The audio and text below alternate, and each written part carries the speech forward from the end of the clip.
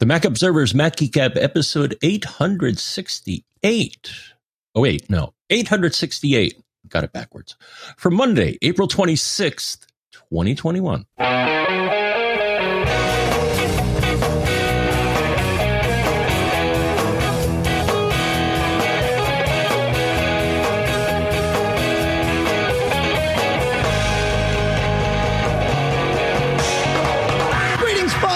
Welcome to the Mac Observer's Mac Geek Gab, the show where you send in your questions, your tips, your cool stuff found. We answer your questions. We share your cool stuff found. We share your tips. The goal is for each and every one of us to learn no less than 5 new things each and every time we get together. Sponsors for this episode include Linode.com/MGG, Otherworld Computing, MacSales.com with their Envoy Pro FX. It's interesting. I had that actually listed as cool stuff found for today, which is, because it is. But so we'll talk about it. Upstart.com/MGG to help you with those high interest, never ending debt problems.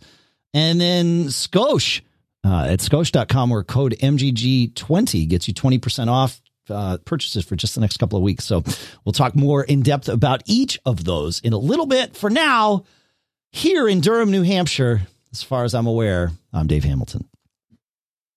And here in Fairfield, Connecticut, this is John F. Braun. Hey, man. So I ordered some AirTags on Friday. I woke up Thursday night up really late, which is when I do the bulk of my part of our MGG prep for the week. And then woke up about 8:30, which is sort of late for me, but not really. I would have liked to have slept until maybe 9:30, and woke up at 8:30 Eastern time and looked at my phone to see what time it was. And I got a text from Charlotte that there was a weird problem with the website. I was like, oh crap. Well, I'm definitely not getting back to sleep now. So I went and dealt with the problem, and then was heads down with this thing that we got from Google about another problem completely unrelated, but got to appease Google. And then I raced off to my chiropractor. And when I got back at 11:30, I was like, oh, crap. I didn't order AirTags because I saw on Facebook, somebody posted their order thing. So I ordered them, and I ordered a 4-pack and got lucky because I was able to get in mine don't arrive on the 30th. They arrive on May 3rd. So not too bad for, snoozing. Did you order some AirTags, John? Yes, I did. It's kind of a weird experience. I'll just describe what happened here. I want to hear your experience, but when do yours arrive? Do you get yours on the 30th? Oh, I can check. Yeah, I think the 30th is when they're coming. Okay, so you got your order in before me. Did you order a 4-pack? Yes. Cool. Awesome. All right. Yeah, same. Yeah, 4-pack of them. Get things rolling. That's good. Now, That's good. Apple Store. Well, you can look it up later. Store, it's fine. Orders. Or you'll look it up now. Yeah, it was, I am, and we'll talk about this. I want to hear your story, but I am eager to get rid of my tile. I've got more to share about that here in a minute. So did you find your delivery date there, John? May 3rd to May 5th. Okay. So you're on the same schedule as me. Okay. So that's good. So yeah, talk about your order there, John. Well, here's the weird thing that happened when I ordered them. So I had a $130 Apple gift card. I got that in exchange for the last thing I traded in with Apple, which I think was my old iPad. So, okay. And so one option is, you can apply a gift card to the purchase. And I'm like, okay, so I did that. And it's okay, there's enough on here. It was $130. Sure. And the order came to $105 or something. So I'm like, oh, okay, that's cool. Then later, I think the next day, I was like, you know what? Let me apply the remainder of that gift card to my Apple ID because yeah, why not? I buy stuff, mostly Pokemon Go stuff. And so I entered the code manually, and it's yep, just applied $130 to your account. And I'm like, uh-oh. Uh-oh is right. Yeah, yeah. Well, the thing is, and so I called their main number, and I got somebody, and they right away solved it.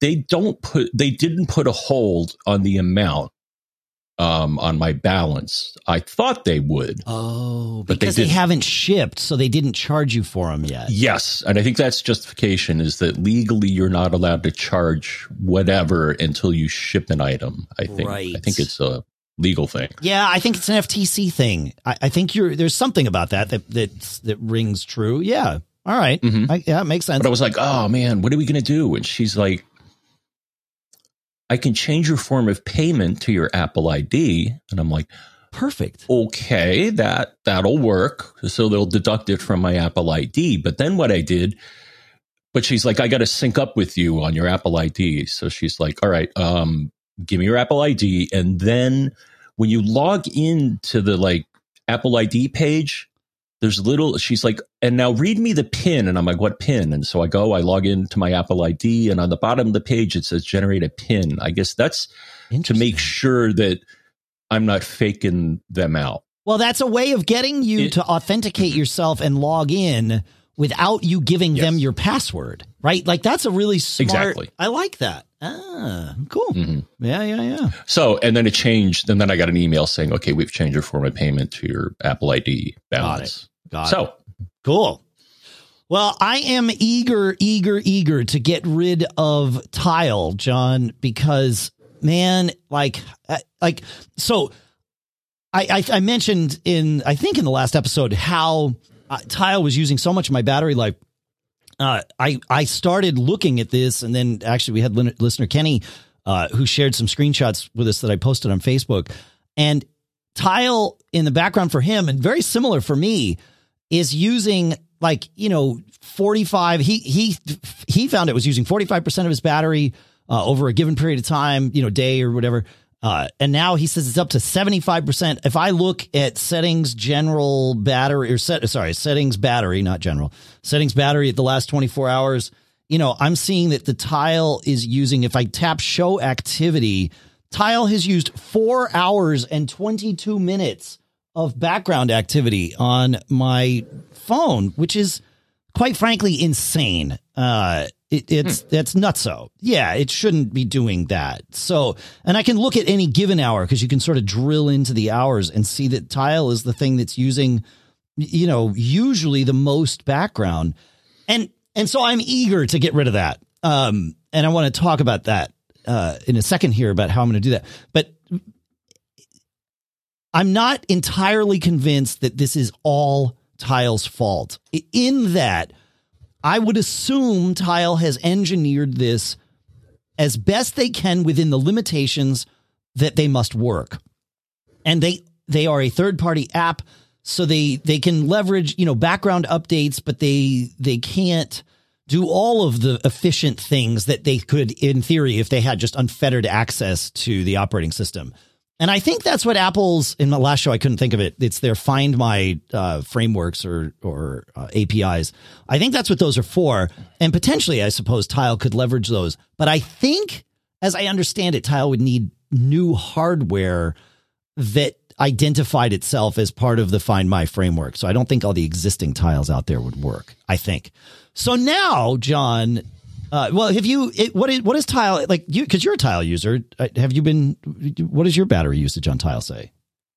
I just looked recently, and it's at 1%. So how many hours in the background is it using?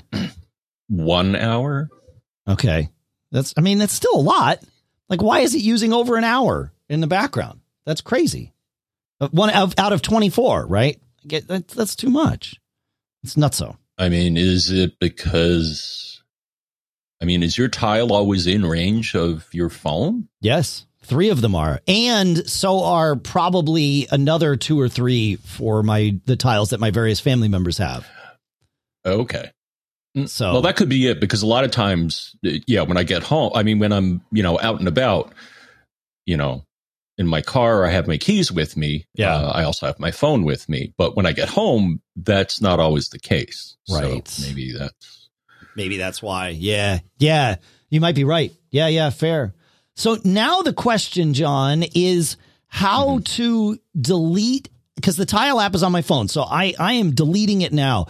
But the problem is I don't keep it on my home screen. I have no reason to. If I want to launch it, I search for it and I go.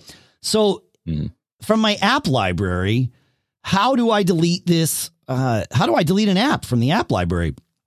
And there's actually two ways to do it, as answered by folks in our pre-show here at live.macgeekgab.com. So the first is to go to the app library and search for the app, and then long press on the app, and you'll get a little screen that says, delete app. And so you can delete it right from there.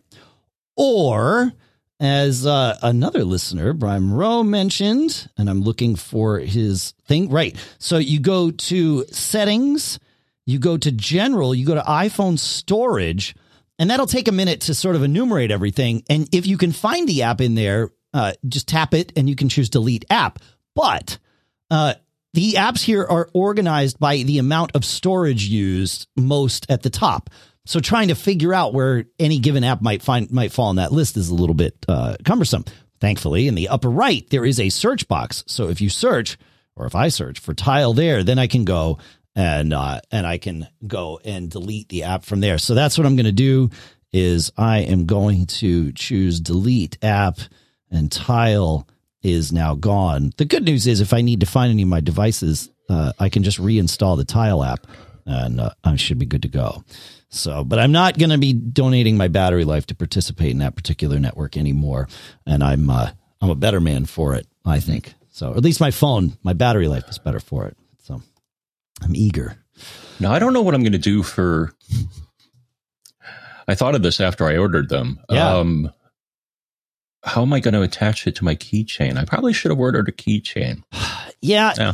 That's the thing about, wait, would it be bad to just drill straight through the battery, a little hole to put a loop on there, John? Oh, yeah. No, that should be okay. No, I don't think that's okay at all. Make sure to do it with a drill bit that's going to get nice and hot, right? Yeah, I have a hard time letting myself pay the Apple Premium for the little cases that they want to sell me for $35 or whatever those are, right? Because I think that's how much they are. I think it's they're not inexpensive. There might be some for 15, but I am looking for where are AirTags here on Apple's website? They don't seem to have them. So weird. Why can't I just go to the store? Why can't I find these on Apple's website? This is bizarre. Like, shouldn't there be a way to just get to the store right from Apple's website and buy things? Shop online. Ah, there we go. Okay. Yes. So if I go and shop online, I will find the thing, but I just have a problem, doing that and paying for the Apple tax on AirTags. So, I'm hoping, and I haven't looked yet on Amazon to see if anybody sells like key rings for AirTags, or I don't even need a key ring. I just need like something with the Belkin actually thing that Apple has, the Belkin secure holder with a little key ring. Yeah, it's $13. Yeah. So that's not so bad. Yeah. I'm guessing that if we looked on Amazon, we would probably find things that are even less expensive. So maybe that's our answer. I don't know. Oh, man. And look at these AirTag Hermes. Oh, Hermes? Yeah. An accent over the E. Correct. Dude, that costs more than the tag. A lot more than the tag. $299, $349, or $449. Okay, I don't need.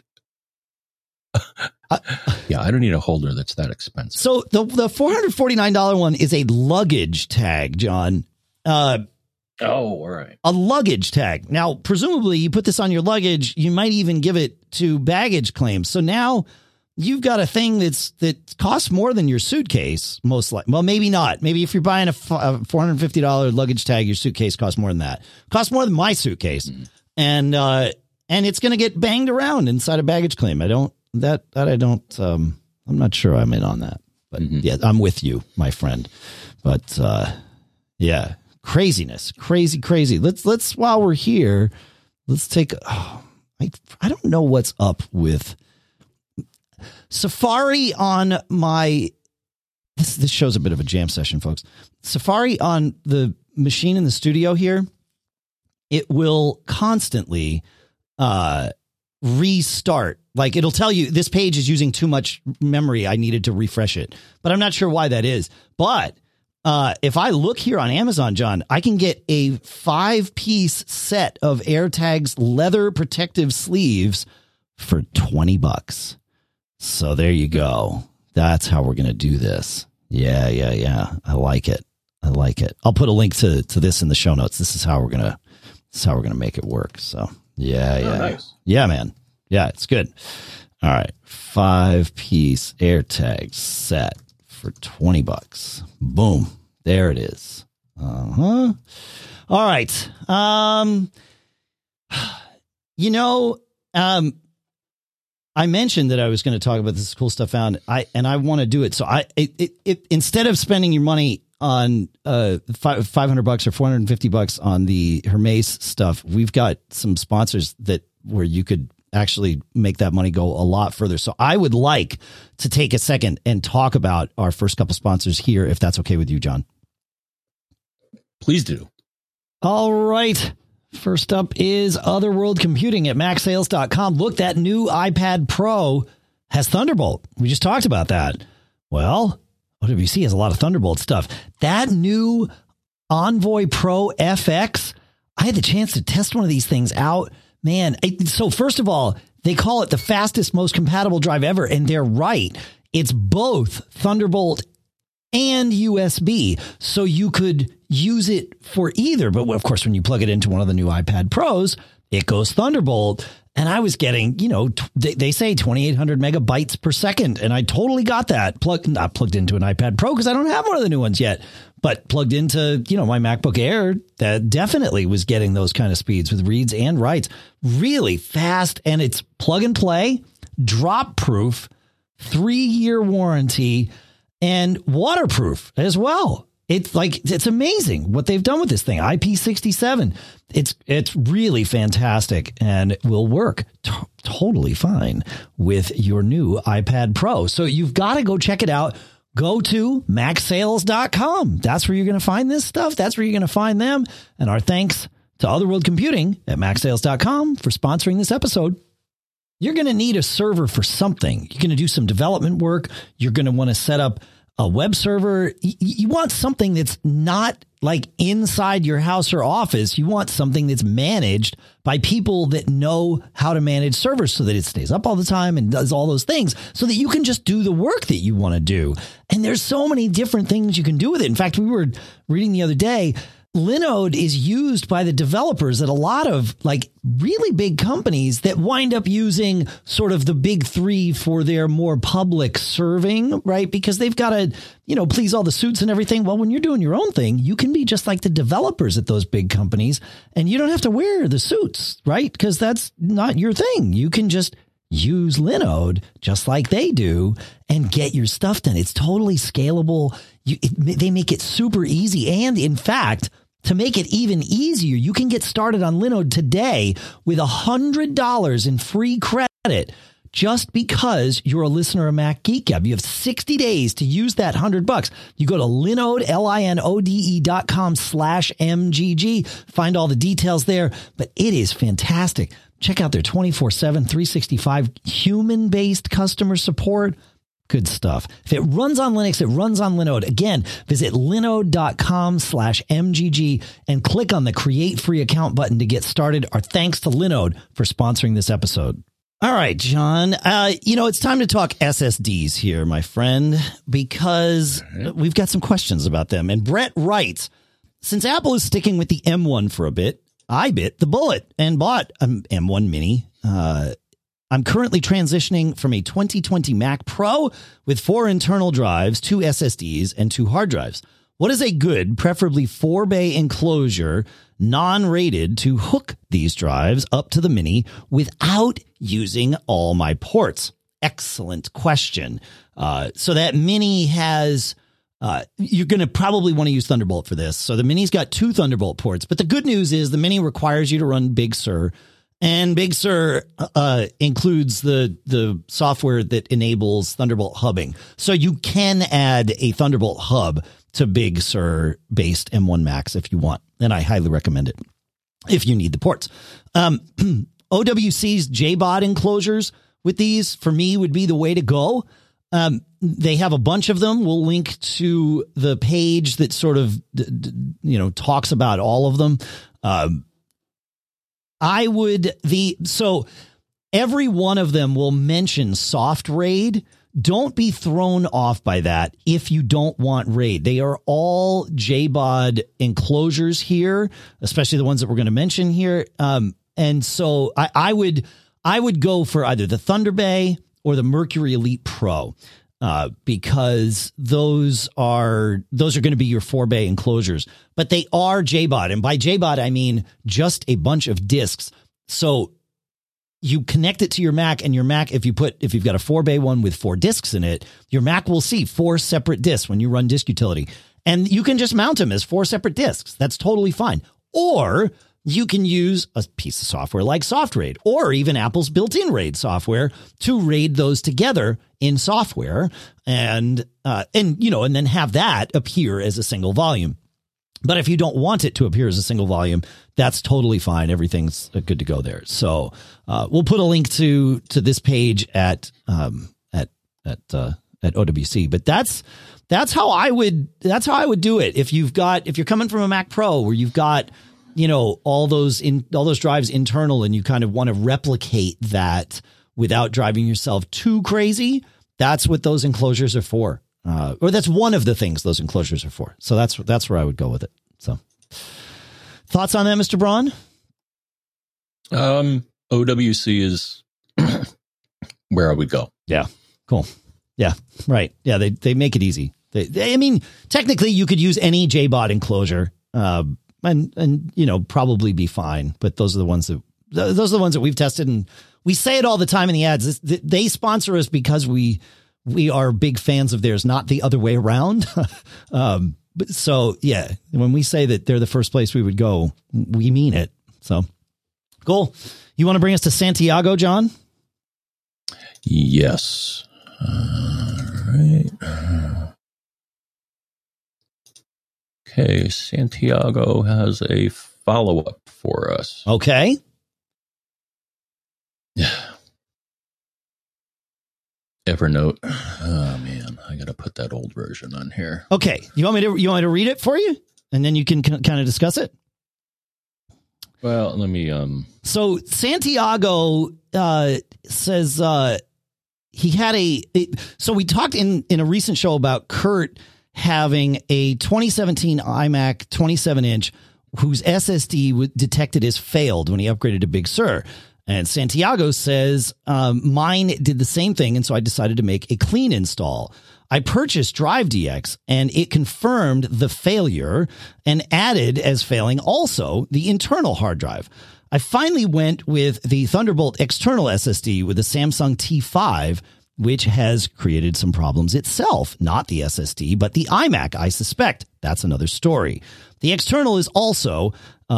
the external is also external, but a WD 2 terabyte USB 3. Okay. He said, so I thought I'd let you guys know that the listener you helped in episode 866 is not alone out there.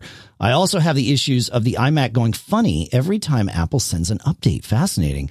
In special Safari updates, he says, this may be a potential issue there also, but I'm not geeky enough to even start down that road. All the best. And thanks again. Yeah, you bet, Santiago. So my thoughts on this are, SMC reset would be the first thing I would do on either of these machines. If they're reporting all kinds of drive failures, but on top of that, man, I don't like it. They're beyond AppleCare, most likely.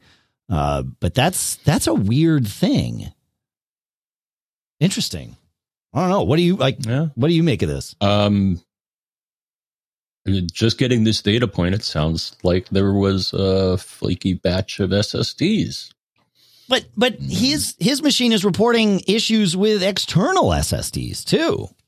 Like that's, yeah. I mean, it could be coincidentally that he does have issues with external SSDs, or it could be that there's something wonky here. Yeah, I'd start with a I'd start with an SMC reset and see where see where that goes. So, hey, you had some issues, John, both with your iMac not shutting down and then a Safari thing, right? Yeah. So I wanted to set up my Mac to restart on a schedule, and you can do that in Energy Saver. You can Energy System Preferences, Energy Saver, and then Schedule. And so I set, it to do a restart Saturday, I think at 2 a.m. when nothing else is going on, and when I came to the computer the next day, hit the return key to wake it up from sleep because this machine is usually sleeping, and nothing happened. And I looked, and the power light was off. So it didn't restart, it shut down. So it did something, but it just didn't make it all the way back around. Yeah. Now the way that I was able to fix it was a little different. So yeah, I thought the same as you, SMC reset, which on this machine is you unplug it for, I think, 30 seconds. Sure. Plug in the power. So that clears the SMC. That didn't fix it. What did fix it was doing a PRAM reset, which is Command Option PR. So there must have been some wacky setting, energy related setting in the PRAM. So interesting. And that's that makes sense. I mean, it doesn't make sense, but like we've said for years, if it looks like hardware, it might not be hardware, it might be the SMC. So yeah, there you go. Mm-hmm. So that happened. And then here was another thing that, I cleaned my system up and it was good. So Dave, every now and then, they come out with a new version of Mimo Live. And so, you keep, and you're like, well, go to their webpage and download it. And I'm like, okay. So I go to their webpage and it doesn't show the version that you told me is there. And I'm like, well, that's really weird. Reload the page. No, it's just not there. Your suggestion, which was kind of interesting, Dave, and it worked, was to do private browsing. I don't know why it would work doing private browsing and not in regular browsing, but that solved the problem. But it's a pain in the neck. Right. Yeah, of course. It shouldn't do that. Then I thought back, you know what? I don't think I've cleaned things up with Onyx for a while. And I didn't even have Onyx on here. I had the older version, but not the Big Sur version. So downloaded that. They have a maintenance category. And among other things, I think there was one, it was like internet cache or browser cache or something in one of the settings. Okay. And so I basically cleaned up all the caches. Sure. I checked almost everything there that made sense. And lo and behold, that fixed it. So. Okay. So I have a theory here, John. The reason I told you to use private browsing mode, it probably explains why cleaning your caches worked. Websites can tell your browser, can and should, in fact, tell your browser how long a given resource is valid. And that way you can cache that resource. And it could be a picture. It could be text. It could be, if they've got some JavaScript or whatever that's loading something like lazily after the fact, it could be whatever that resource is. But it's up to the web server to say, okay, here's this resource. Or when you request it, it says you can just request the headers. Your browser can just request the headers and ask, like, what's the most recent version of this? And the browser will say, this is the date stamp of the most recent version. And you say, great, I got it since then. I'm good to go. I don't need the newer version. We've just made this transaction a whole lot faster and a whole lot more bandwidth efficient. My guess, I have not looked at this with that particular website of the list of updates from Boinks, but my guess is that page is delivering a header that says it is much older than it actually is. And that's why your browser isn't doing it. Now, when you go into private browsing mode, all of that goes out the window. Your caches are irrelevant. Your cookies are irrelevant, like all the logins that you might have. All of that is set aside. And it's just like, okay, this is a fresh browsing window, good to go. And that's why that worked. That's also why cleaning your caches would have worked. So, yeah, interesting, man. I like it. Yeah. Good stuff. So the people at Boink should be managing their website better. And given the crash that we just saw 10 minutes ago here in the show, they should be managing their software better too. But, that's just my opinion, isn't it? So, yeah. All right. While we're on the subject of browsers, Jed has a question. He says, for work, they're asking me to VPN in and then use remote desktop. They very nicely reminded me that I'll be surfing the web on their servers and that is not private, meaning they can see what he's doing. Okay, fair enough. I can't really connect and disconnect throughout the day, I don't think. So is there any way to set one browser to use the VPN and one browser not to? So it depends. The answer depends on which VPN you're using. Some VPNs will let you do what they call split tunneling. ExpressVPN, which sponsored us for a long time, they're not currently sponsored, but they offer this kind of thing where you can set, okay, this app uses the VPN, this app does not, and really granularly decide how, where your privacy and where your tunnel works, whether you consider it privacy or security, sort of depends on your use case. However, their Opera has the Opera browser says that it is a browser with its own VPN built in, and that might give you exactly what you want, because if you go to, you connect to your work VPN, which let's assume is going to connect the whole of your, the whole of your computer to the VPN. Let's just assume that, right?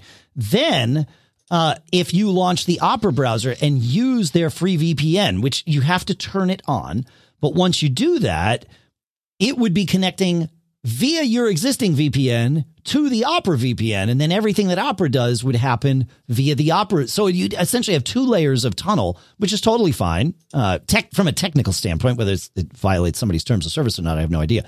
But from a technical standpoint, totally fine. You just VPN through a VPN, no problem. Might be a little slower, less efficient, but it would work. Now, the way I would check for this is I would visit whatismyip.com and see if it reports different IP addresses in different browsers, or in Opera, if it reports a different IP when you surf with the VPN on versus with the Opera VPN off. So that's how I would handle that. I don't know. What do you think, John? You got any thoughts on that? How about setting up a proxy server? Okay. And then setting up another browser. And I looked, and like Firefox, for example, has proxy settings within it, general network settings. Sure. So you could point another browser at a machine set up as a proxy server. Oh, like another machine on your local network set up as a proxy server. Right. Okay. Yeah. Well, off the top of your head, and I'm putting you on the spot here, I realize, but do you know of any like apps that cause another Mac to act as a proxy server? From what I can see here, I think you can do that from Apple. Really? So I'm going to Ethernet Advanced Proxies, and you can set up various proxies. Right, but that's the same thing you're talking about, except system wide, right? Like that's your proxy for your like to point to a proxy. That's not to cause your Mac to be a proxy server, right? That's to point at an existing proxy server elsewhere. I don't think this turns your Mac into a proxy server.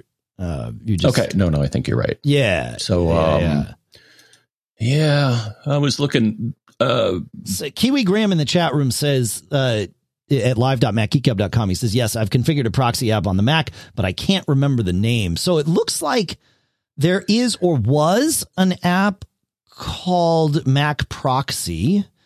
And Brian Monroe just sent us a link to howchew.com titled from November. So, very recent, how to set up a proxy server on your Mac using Squidman. So there you go. That's perfect. Cause I think you're right. Squidman. I think you're right.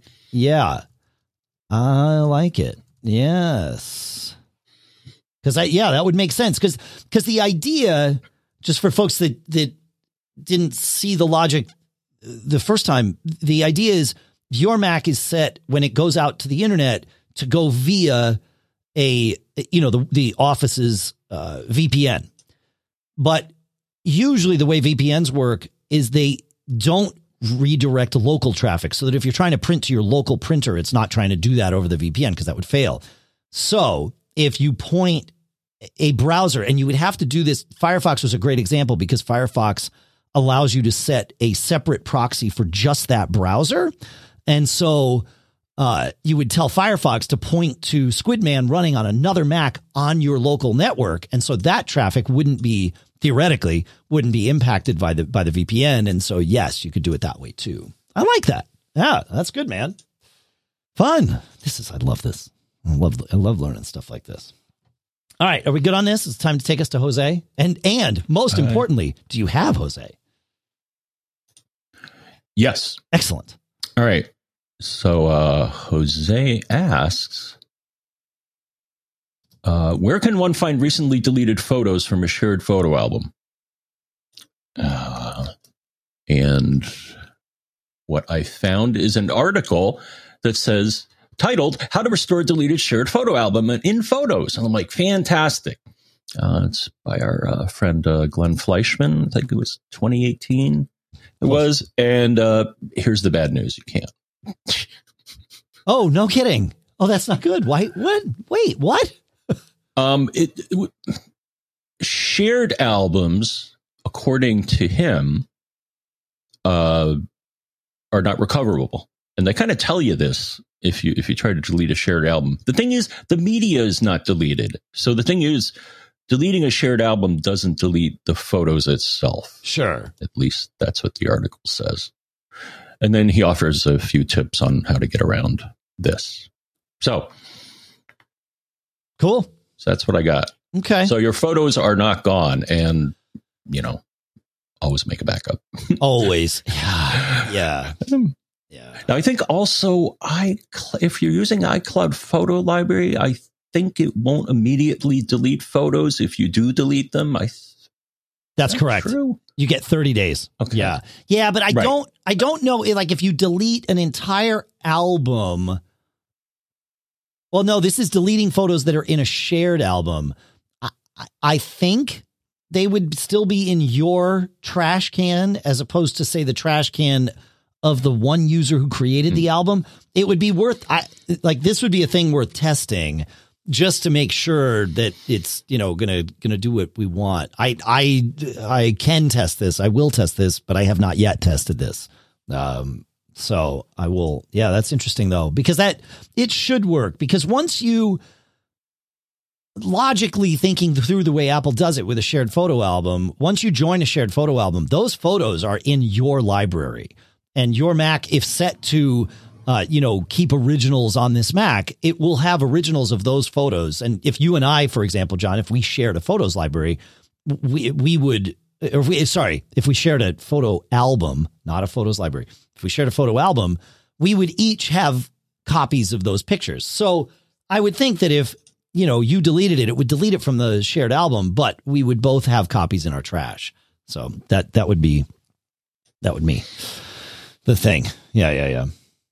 All right, cool.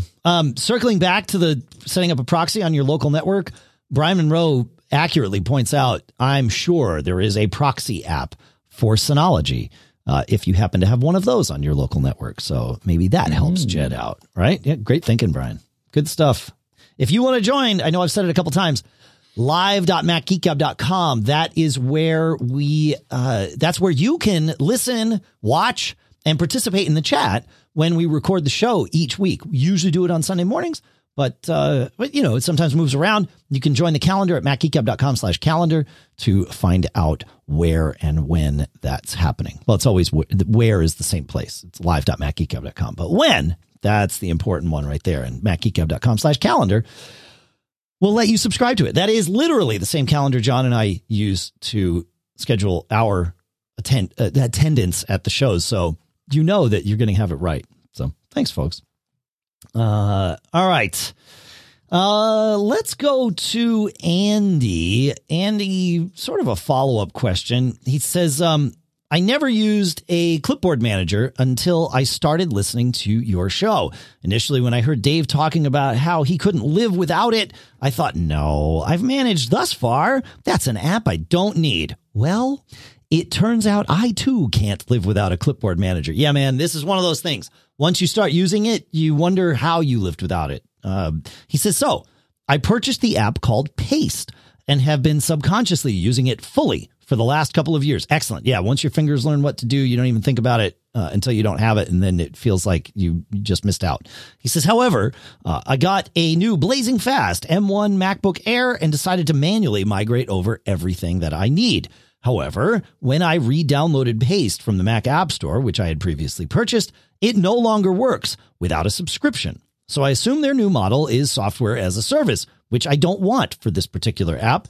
So I wanted to ask you what alternatives there are. I don't necessarily need a free app. I don't mind paying a one-off fee, but I don't want to pay a subscription for this.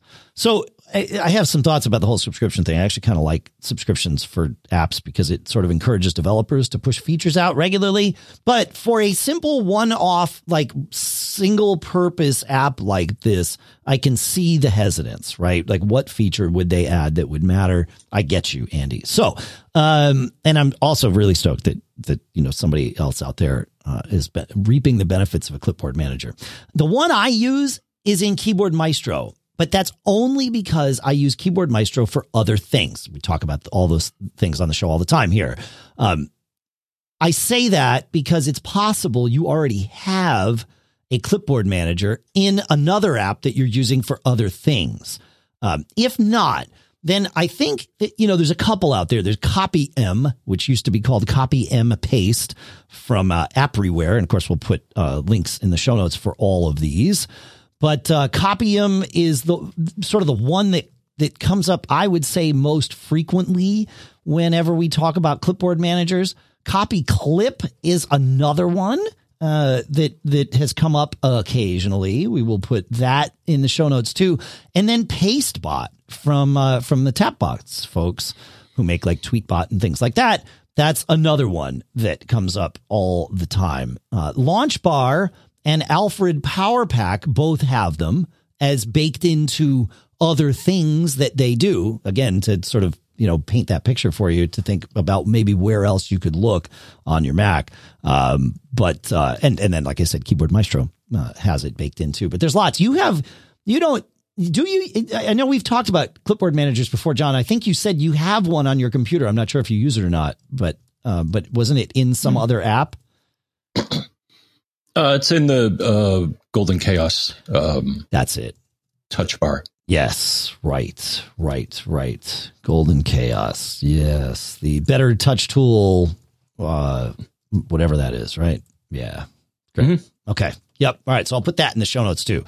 So hopefully that gives you a lot. If you have an answer to that or a question or anything else for us, feedback at MacGeekGab.com is where you can send in all of those things.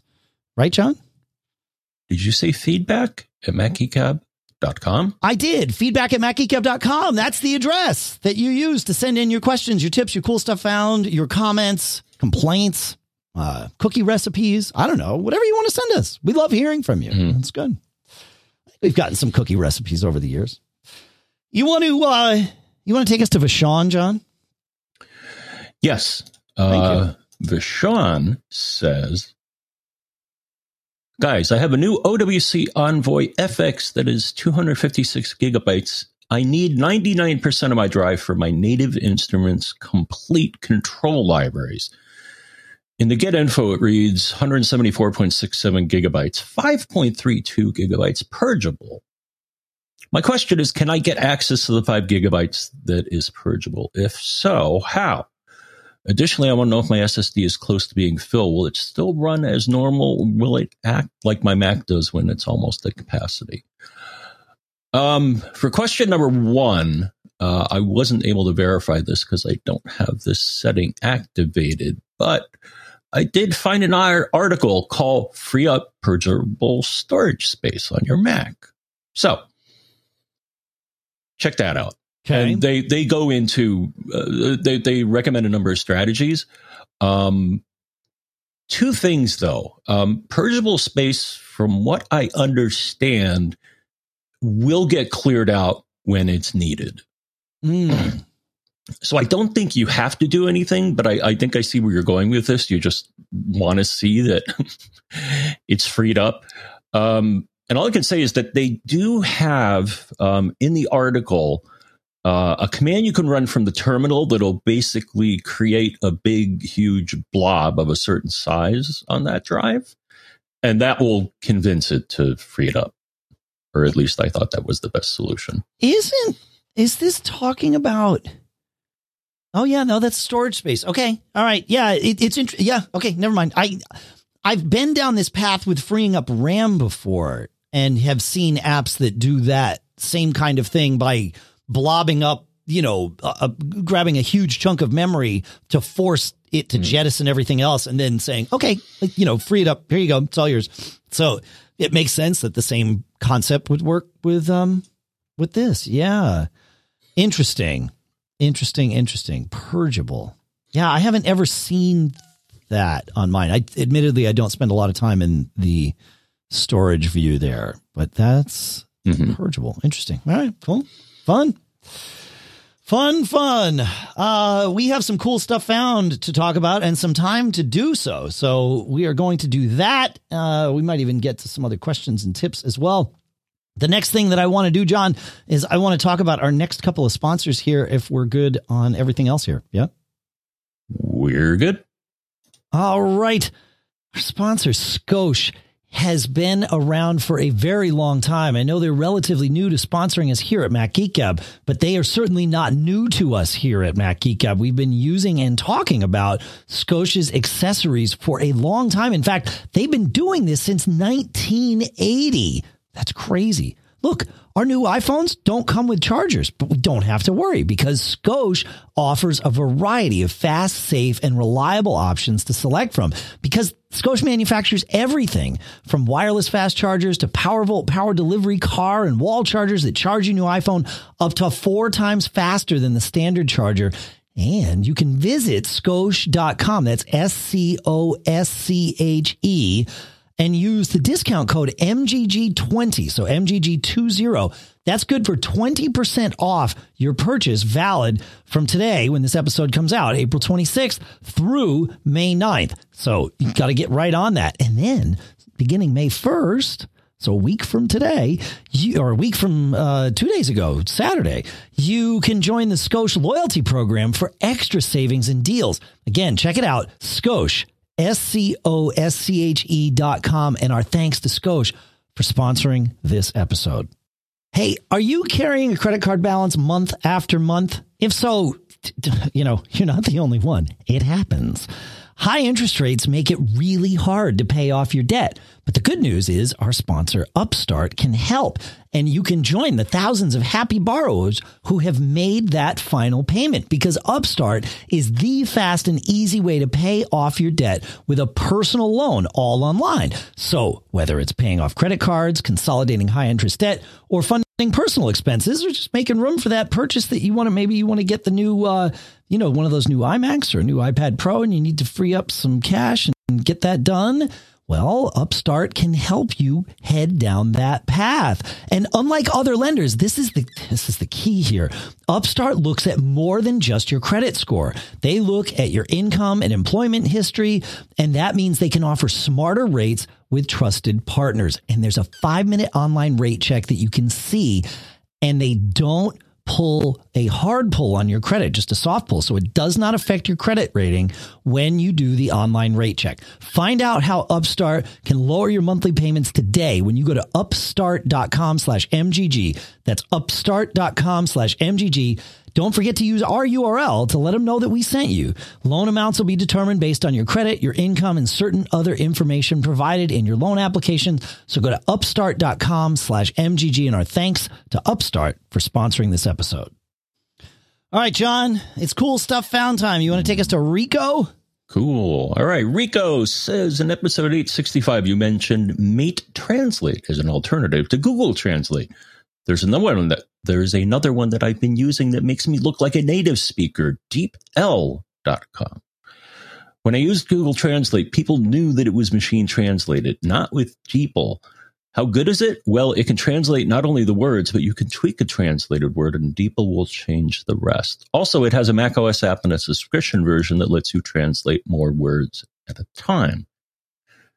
This is a cool thing, John. He sent us a video of exactly that, where an example of what he described, where you change one word or you change a phrase and it sort of cascades through the document. Amazing. I don't speak a second language well enough to tell you whether or not. Maybe I should take a Spanish phrase and translate it to English, and then change a word and watch that, right? That would be a good way to test this. But from what he showed us, that looked pretty amazing. So yeah, it's pretty good. Cool. All right. Donna brings us a cool stuff found. Last episode, we were talking about cleaning the lint out of your iPhone's Lightning port. And she recommends the gum Soft Dental Picks. 100 count, I think, is $4.32. She says, I've been using them for many years and never had a problem. Obviously, they're very inexpensive, and one pack should last a family for many, many years. Yeah, I agree, Donna. That's pretty good. So we'll put a link to that in the show notes. And then along the same lines, Ben shares something that's a little more purpose-built. He says it's called PurePort. They had a successful Kickstarter back in 2019, and it's now available for $30. And it is a sort of universal port cleaning extravaganza maintenance tool, if you will. It's got all kinds of different brushes and little like suctions and things like that. So you kind of use the each of them to clean through it. It looks it looks really cool. Looks like the kind of thing that would be good to put in your, in your travel bag and just have around to, yank out all that lint and gook that's in your thing. So yeah, thanks for that, Ben. Good stuff. All right. Who's next, John? Lauren? Yes. All right. So Lauren says, I want a purple one. We were expecting new iPads and maybe new iMacs. We got M1 everywhere. I'm convinced this is the semiconductor shortage in action. Apple is said to have bought a ton of these M1 chips or made them themselves. I don't know if they have fab. Do they? Anyways, so they're putting them in everything. The M1's I/O and storage limitations feel restrictive on everything except the MacBook Air, and I guess the iPad Pro, but nonetheless, we have the very cheapest MacBook Pro. Mac Mini and iMac wildly outperforming everything previously sold. If we're in the middle of a semiconductor shortage, this isn't such a bad place to be. I agree. They say the Touch ID keyboard will work with any M1 Mac, but they'll only be sold with the iMac for now. So that answers your question from the last episode. Would the... Yeah. Interesting. Okay. All right. They said the Apple Card will combine credit scores rounding up to the better one for a family plan that will allow kids to start building their credit. Okay. Yeah, that's good. Cool. No, that keyboard thing, John, that's huge. Because you had asked that in the last episode, whether that Touch ID keyboard would be usable on other Macs. And so it's only other M1 Macs. It's not right. It's not other it's not Secure Enclave Max. It is other M1 Max, but still, that's exciting. I kind of like it. Yeah. Cool. Yeah. Very cool. And what else? And yeah, I think that's about the colors. Yeah. Yeah. Speaking of credit cards. Yes, John. So the walks that I've been taking every day, Dave, have been are becoming potentially very profitable. So I think I told you a while ago I found an iPhone 8 Pro, the bigger one, just on the trail that I walk on. And I'm like, oh, okay. But I found the owner. Yesterday, I found an American Express Gold card. Wow. So did you get yourself a new M1 Mac Mini with the Amex Gold card? I was thinking about it, but credit card fraud. It's probably not a good path to head down. Yeah, I mean, you don't want to get caught, and one of the best ways to not get caught, obviously, is to just not do the thing. And so, credit card fraud, that's a pretty easy one to get caught doing. So, yeah, I think you made a good decision. I just called them and said, I found this card. You should probably deactivate it and send them another one. Yeah. Yeah. That's good. Yeah. Well, that was nice of you. Yeah. You're having profitable walks. Yeah. It reminds me of somebody, a friend of mine. I probably shouldn't tell this story. Well, I won't include names, but I think this person, it was somebody I knew during the BBS days. And I think this person went on to work for Apple for a while. Actually had some like credits even in, I think, the Finder for some years. And that still wouldn't be enough for anybody to narrow it down. But when he was a kid, and his parents didn't have very much money. And so, he had a computer, but he wanted an Apple II GS, but there was no way. And he was running and he ran by, I forget what city he was in, and I wouldn't tell you if I remembered, but it was, it was a city. And he ran by a spot where like a drug dealer or something would leave cash for drops. And he picked up a bag to throw it away. Like he didn't know what he had picked up. And there was like 10 grand in the bag. Yeah. And so by the time he got home to throw it away and realized what he had done, he was like, oh my gosh, like I could get killed for this, but nobody figured out it was him. And, thankfully, and he did. He wound up buying his Apple II GS and wound up doing some fantastic development on it that I believe we all benefited from this. So yeah, it was interesting. I don't know. I don't know why that story came to mind. But yeah. Anyway, yeah, moving on. Hey, I have a cool stuff found to revisit, John, and I know it's not one that's been that old. It's the Nomad Base Station Pro, which is essentially, the only live in the wild version of something approximating what Apple announced as AirPower those many years ago. And the idea is it's just this pad that you can toss your Qi devices on and it will start charging them. I think it's got like 18 different coils in it, and it's organized them into 3 different zones. So you can have 3 different things charging at the same time. And it will, focus on the one and do it. And I it was great to see it, but then I was like, where am I going to put this thing? And so it sort of, after we talked about it on the show, it sort of sat for a while because putting it next to my bed just for me didn't work. I didn't need it because of the way my use case is and all that, John. And, I finally realized the place that I want it is here in the studio. And man, it's amazing because I come in here to do the show and I toss my phone down. I usually toss it down like on the table behind me so that I don't see it and it doesn't distract me while we're doing the show. Or if I go and sit at my drums, which are, kind of right next to me here as I do the show, I don't want my phone in my pocket, for obvious reasons. And so I just have this thing on the table that's sort of between my desk here and the drums. And I just toss it down on there and it charges. And it's fantastic. And even with my Grip to You case on the phone, which insulates the back and won't let it stay charged. It's sort of a problem with Qi, to be perfectly honest. But, for an hour or two here and there while I'm either, doing the show or playing my drums or messing around in the studio, it's perfect. So, and the nicest part is I don't have to worry about like perfectly lining it up onto a cheek coil. I literally just toss it down on there and it negotiates and syncs it up. So now that I've found a use case for it, I've been really excited about this thing again. So I just wanted to kind of revisit it because it's exciting. All right. Andrew finds an interesting, fun, little cool stuff found.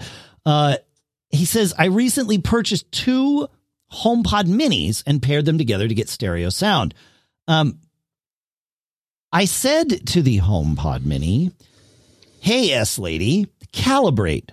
It paused music and then it seemed to come back. Is this an actual way to calibrate the HomePod mini? I know you can shake them if you reposition them in the room. And he says, it might be my imagination that I am able to calibrate it just by asking Siri to do it. You are absolutely right. You can say, hey, S-Lady, calibrate, or hey, S-Lady, recalibrate. And the same thing happens. It triggers that audio retuning, if you will, right there inside the HomePod or HomePod Mini. So yes, you are absolutely right that it can do it on its own by simply asking. So yeah, nice little find, man. Pretty good, huh, John? Did you order HomePod minis yet? I know you talked about potentially getting some. Okay, yeah, I'd be curious what you think of those. Yeah, maybe things. I will. Yeah, cool. All right. The other device has something similar that I've used once. If you run the Alexa app, the A app. Yeah. Sorry, everybody. Settings, A-Lady devices. There's an option called voice training. Okay, so we're talking about that is valid. This is something different. I just thought I'd mention it. It's the other way around. That's correct. Yep, exactly. Yeah. Yeah. So this makes it so that it understands you better, though. I find it's very good with me. I think I trained it once when I first got it, and maybe that's enough. Yeah, I think most of these voice devices, and I would, given that, Amazon has probably the most popular voice assistant, or at least voice assistant in the home, I would assume they do this too, but I think they all sort of are continually refining their training as things move forward. Like as you say things to it, I think if the response you get is something that, sometimes it'll ask, was this helpful? Yes. And, if you say yes or no, it sort of tweaks its training. So I think it's doing that all the time. I don't know. All right. Probably. Yeah. Yeah. I actually worked on long ago a project that used speech recognition to allow people with disabilities to operate certain equipment that we sold. And the nice thing about that is that, and what we chose what's known as a speaker dependent system. Okay. Which right. You have to train by definition. But the reason that this was a benefit, especially to people that may speak differently or have an accent, was another thing, is that speaker independent is, they've made, whatever engine these guys are using, sure. They've made advances, but training always helps. So that was just something I learned. Yeah. When I did this sort of stuff. Yeah, it makes sense. Cool. All right. Do you have, I think there's another cool stuff found, right? From Mark on the list here.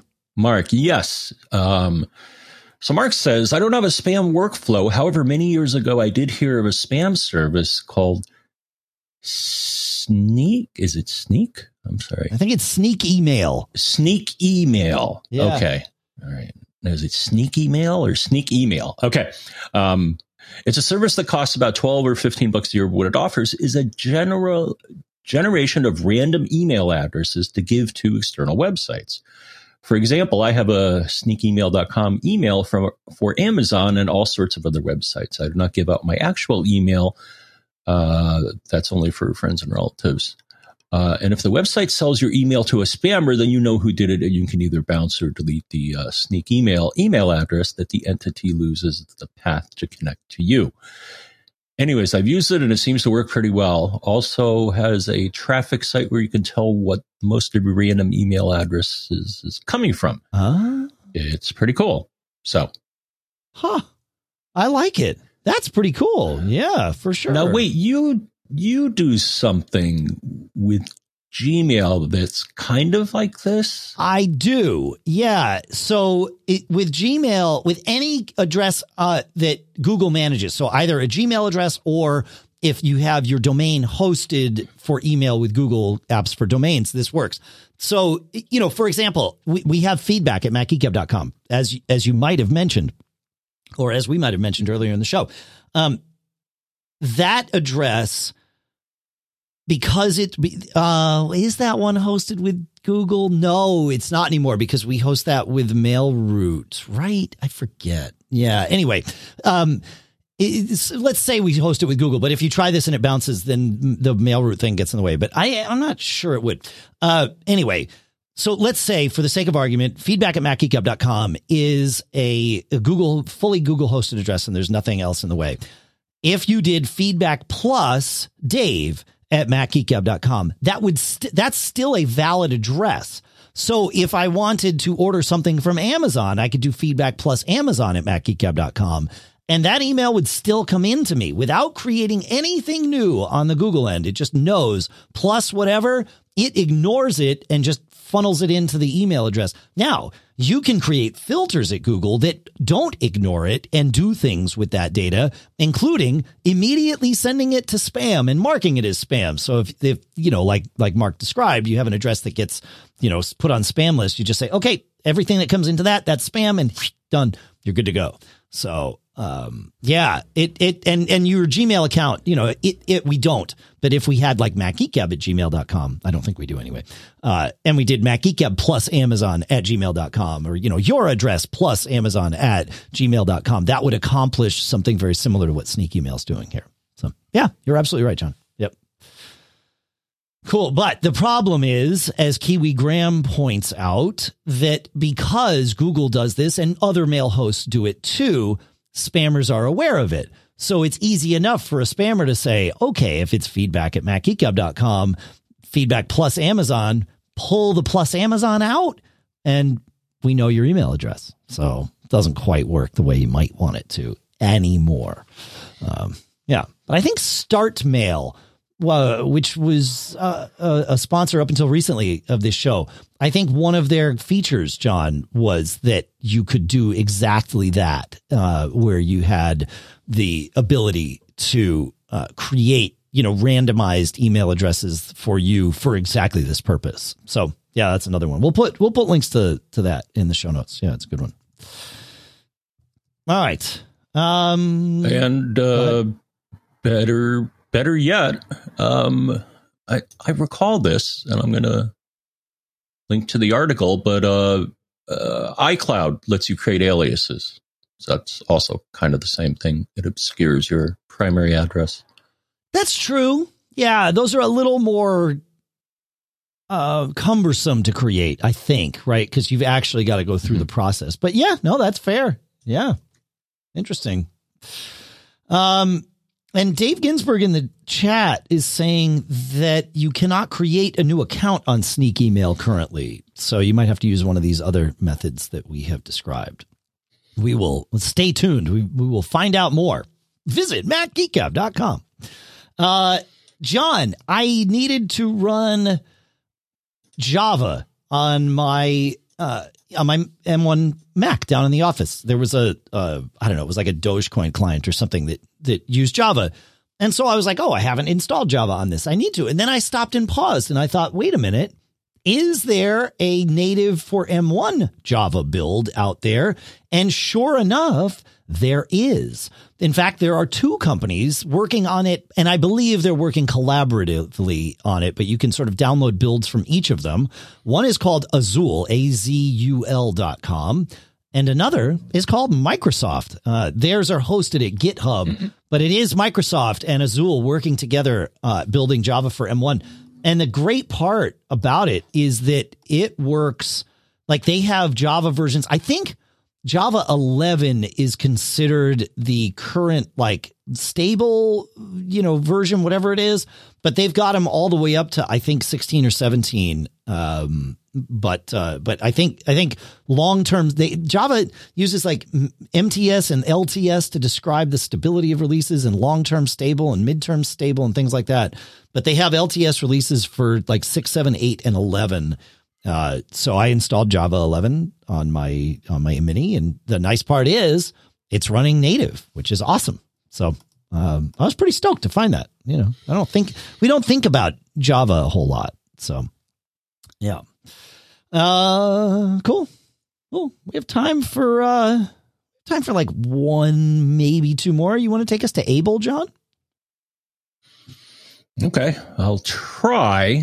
Hi, guys. I'm writing you today to see if either of you have heard of battery draining on Apple Watch after the latest update. I have attached images of screenshots I believe will be useful. My watch was updated last night to the latest version. Any advice would be helpful. All I can say, Dave, even though I don't have an Apple Watch, I think I can make a generalization. I haven't heard anything specific. If anybody has, feedback at MacGeekGab.com. But I think in general, Dave, after any sort of software update, be it iOS or Mac OS, it'll often trigger a lot of rebuilding and re-indexing of stuff. So, and that takes time and energy. Yep. So. Right. Yeah. And the watch doesn't have a whole lot of battery power in it. So yeah, that makes sense. I've seen the watch specifically get stuck in contact syncing for me. And the way I've fixed that is to go on the watch I believe it's on the watch, into settings, general, and then reset. And no, it's not there. It's on the iPhone. Sorry. So grabbing my iPhone from behind me, because I don't have it in front of me all the time, is to launch the watch app. And then in the watch app, go to your watch, go to reset at the bottom, and choose reset sync data. And so you do this from your iPhone, not from the watch, but you go to the watch app on the iPhone, general, reset, and then reset sync data. And it says resetting sync data will erase all contacts and calendar data from your Apple Watch before resyncing from your phone. And that will take some battery time because it's going to resync, but it gets rid of that sync loop that I've seen plunge the battery before. So we can't say what Able's issue is, but in general, if you're seeing that, I've found that one symptom is when text messages show up on your watch, they come in as a phone number, not as the person's name. That can be an indication that things are, a little bit wonky. Right. Yep. And I think this is the reason that when you try to do an iOS update, if your battery's too low, it'll be like, you got to plug me in or charge me up, because there's going to be a lot of stuff happening, and you don't want the battery to die while that stuff is happening, because that's bad. Makes sense. Or it could be bad. Yeah. It could ruin everything. It could ruin everything. Yeah, I will say, and we're almost out of time here for today, but iOS 14.5 and presumably watchOS, updates are coming out this week. I have been running the iOS betas since the first beta, which I believe was last week of January. So this has been a very long beta cycle. I had that theater gig and knew that we would be wearing masks all the time at this theater gig. And I decided to install iOS 14 and the watchOS beta on my devices so that I could take advantage of the unlock with Apple Watch functionality. And normally I do not put betas, especially not early betas, on my daily driver. I will do it. Usually it would be about this point when it's gone gold master. That's when I put it on so that I can be ahead of it, a little bit ahead of it, for when your questions come in. But this one I've been running literally for months. I traveled with it. For the most part, other than the watch unlock, I forget that I am running beta software. It has been, you and I were having a conversation. So it's been super stable. And I just wanted to let everybody know that, this beta process has gone on a long time, likely delayed partially because of the new hardware that Apple's got coming, possibly also delayed because of this also brings all those security and privacy controls that Facebook has been fighting against. So I think there's a few reasons we could speculate as to why it's been such a long beta cycle, but it has been stable all the way through. No issues. You and I, John, were having a conversation about beta releases versus not beta, I guess yesterday or something. Right.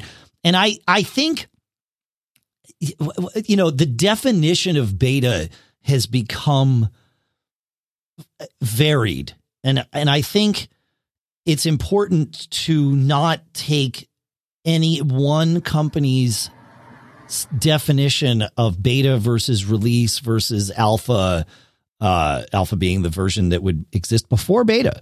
But I think it's good not to homogenize all those together into one sort of thing. You know what I mean? Like Apple's betas generally are pretty stable. The super unstable ones are never released even to developers. Arguably the first beta of iOS 15.0 that we would presumably get in, June or whatever after WWDC. That is usually a little bit unstable. The new Mac OS, like 0.0 unstable, but the 0.1, 0.2, 0.3 betas, have been pretty stable. Google's stuff that's called beta has been super stable. Mimo Live, which is we use not beta versions of, has been terribly unstable for us. Right. So like each company, right. I think you kind of need to apply. I don't know. Yeah. It's an interesting world we live in. Yeah. And my experience having worked in R&D is pretty much matches yours, is that betas from some people, especially if they're giving you a sneak peek and you have to sign an NDA and all that great stuff. Some companies, beta means it can destroy everything. Right. I've seen it happen. Of course. Yeah, of course. Yeah. Yeah. It just depends on what they mean by what beta doesn't mean the same thing from everybody. I guess that's maybe a nice, concise way to say it. Yeah. But yeah, I've been super happy with the betas, and now I'm running whatever they called the Golden Master on my iPhone and on my watch. And it's been fine. The only battery issue I've had was Tile, which we talked about earlier in the show. So yeah, man. All right. Well, I think it's time, Mr. Braun. Do you think it's time? The band thinks it's time. Time. The band's looking forward to being, all vaccinated and safe to play together again. So there you go. Yeah. We're actually playing a gig, John. One band I play in is called Bitter Pill. It's this original band I play in. And a local brewery has created a beer in our name called Bitter Pills. Get it? Bitter Pills. So Pilsner. Exactly. So we're playing the launch party of Bitter Pills, which would be fun. So yeah, it's good. It should be a fun summer. We told you how to get in touch with us. Thanks to everybody on our premium program. You can all email premium@macgeekgab.com. That's one of the perks that you get for being a part of our premium program. Premium is completely optional, as we always say. Really just listening to the show, sending in your questions and your tips and your cool stuff found, interacting, sharing the show. That's something everybody can do, and it costs you nothing. For those of you that can and want to support us directly, that's what Premium's all about. And you can learn more about that at macgeekgab.com/premium. John, I'm curious, with Apple offering subscriptions, what, if anything, that does for our premium program, right? Because the way Apple subscriptions work is it's paywalled content. That's it, right? Mm-hmm. It's not like we could offer, the ability to do that and then get access to the premium thing, but we have no idea who you are if you sign up. We don't have anything in Apple's paid subscription offering yet. It's just announced this week, or last week. But when you sign up for Apple, just like when you buy an app from Apple, you are not the developer's customer. You're Apple's customer, right? Apple's the only one that knows who you are, how to get in touch with you. Your information is not shared with developers or podcasters. Only in aggregate, they say, here's your money from X number of people from, these countries, essentially, using these devices, maybe. And then that's it. So, offering a premium email address in that way, I feel like we would be remiss if we didn't offer something via Apple's subscription program, because they make it easy. So many of you already have your credit cards on file with Apple, so they make that part easy. Mm-hmm. We, in general, presumably, if we have our credit cards on file, we trust Apple with that information. And so there's a lot of friction that Apple removes, but it's a very specific program. It's essentially only for paywalled content. And John, when we started the premium program, that's what we did. We had paywalled content, and all of you told us to stop that. All of you premium people told us to stop that. You wanted all that content available to everyone. So I'm not sure how to do this. But, we're thinking, do you have any ideas, John? Or anybody out there have any ideas? I don't know. It's interesting.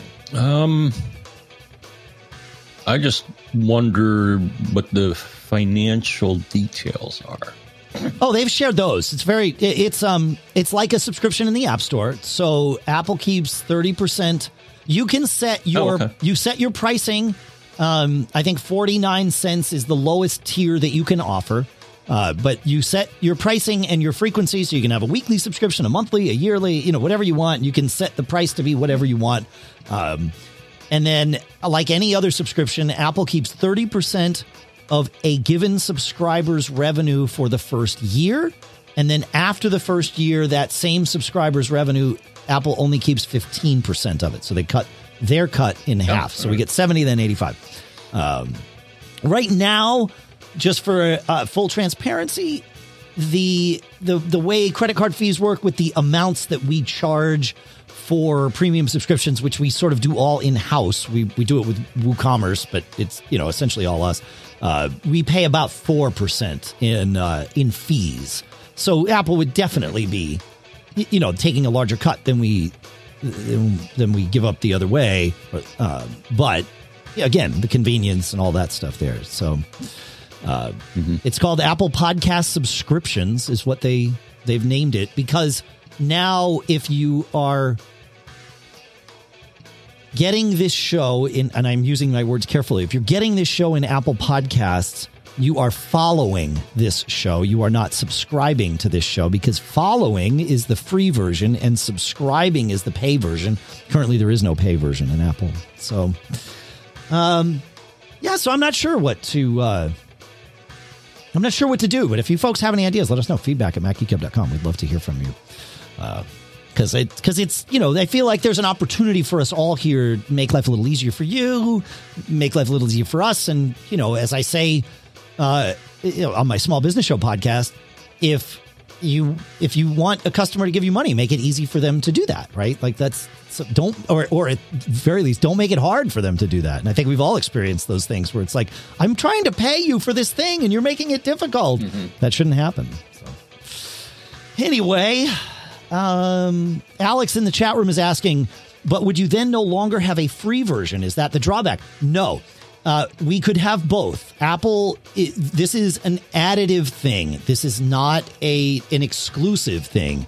So we could offer some kind of paywalled content that you subscribe to and get via Apple, and then also still via Apple get this same episode, the what you're currently subscribed to.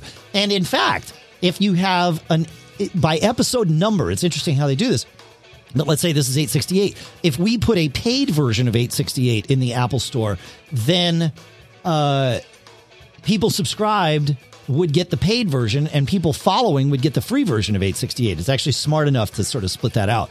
They say that you could do ad-free versions, as all of you, and I know that's a bit of an overstatement, but as most of our premium subscribers pointed out to us when we were doing exactly that, ad-free versions in paywalled, with our paywalled content, as you all pointed out to us, the people that are paying subscription fees are also very likely to be the people paying our advertisers for products in which they're interested. So why in the world would you want to take the people that have proven they're paying you money or willing to pay money and hide your advertisers from them? So we just try to pick good advertisers. So I'm not convinced that I like our advertisers. I really do. Like there are people we say no to here, and so to me, any podcaster that offers an ad-free version of their show is saying, I don't like our advertisers. I see them as a nuisance, and I'm giving you the ability to avoid them. We put chapters in the show, so if you want to skip ads, you are more than welcome. That's how it's always been. But I don't think ad-free behind a paywall is a smart decision. That's just me. I think it's short-sighted. And I don't want to say it's not smart. I think it's short-sighted. So there you go. That's my feeling. All right. So I don't know. Do you have any other thoughts on that, John? Any other questions? Nope. Okay. Well, now we can say, so the episode went a little long. We did 10 minutes on that. Thanks for listening.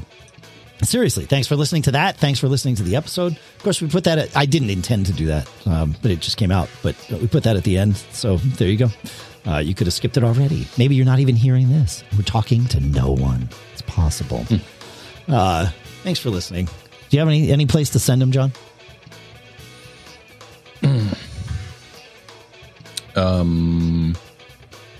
MacGeekGab.com. There you go. That's the place. That's MacObserver.com. All right. Thanks for hanging out with us today. Thanks for listening. Thanks for checking out our sponsors, of course, as we mentioned in the show. Otherworld Computing at MacSales.com, Linode.com/MGG. Use that at Scosche.com, that MGG20, MGG20 coupon for sure. And then check out Upstart.com/MGG. They're doing cool stuff there. I like their model. It's good.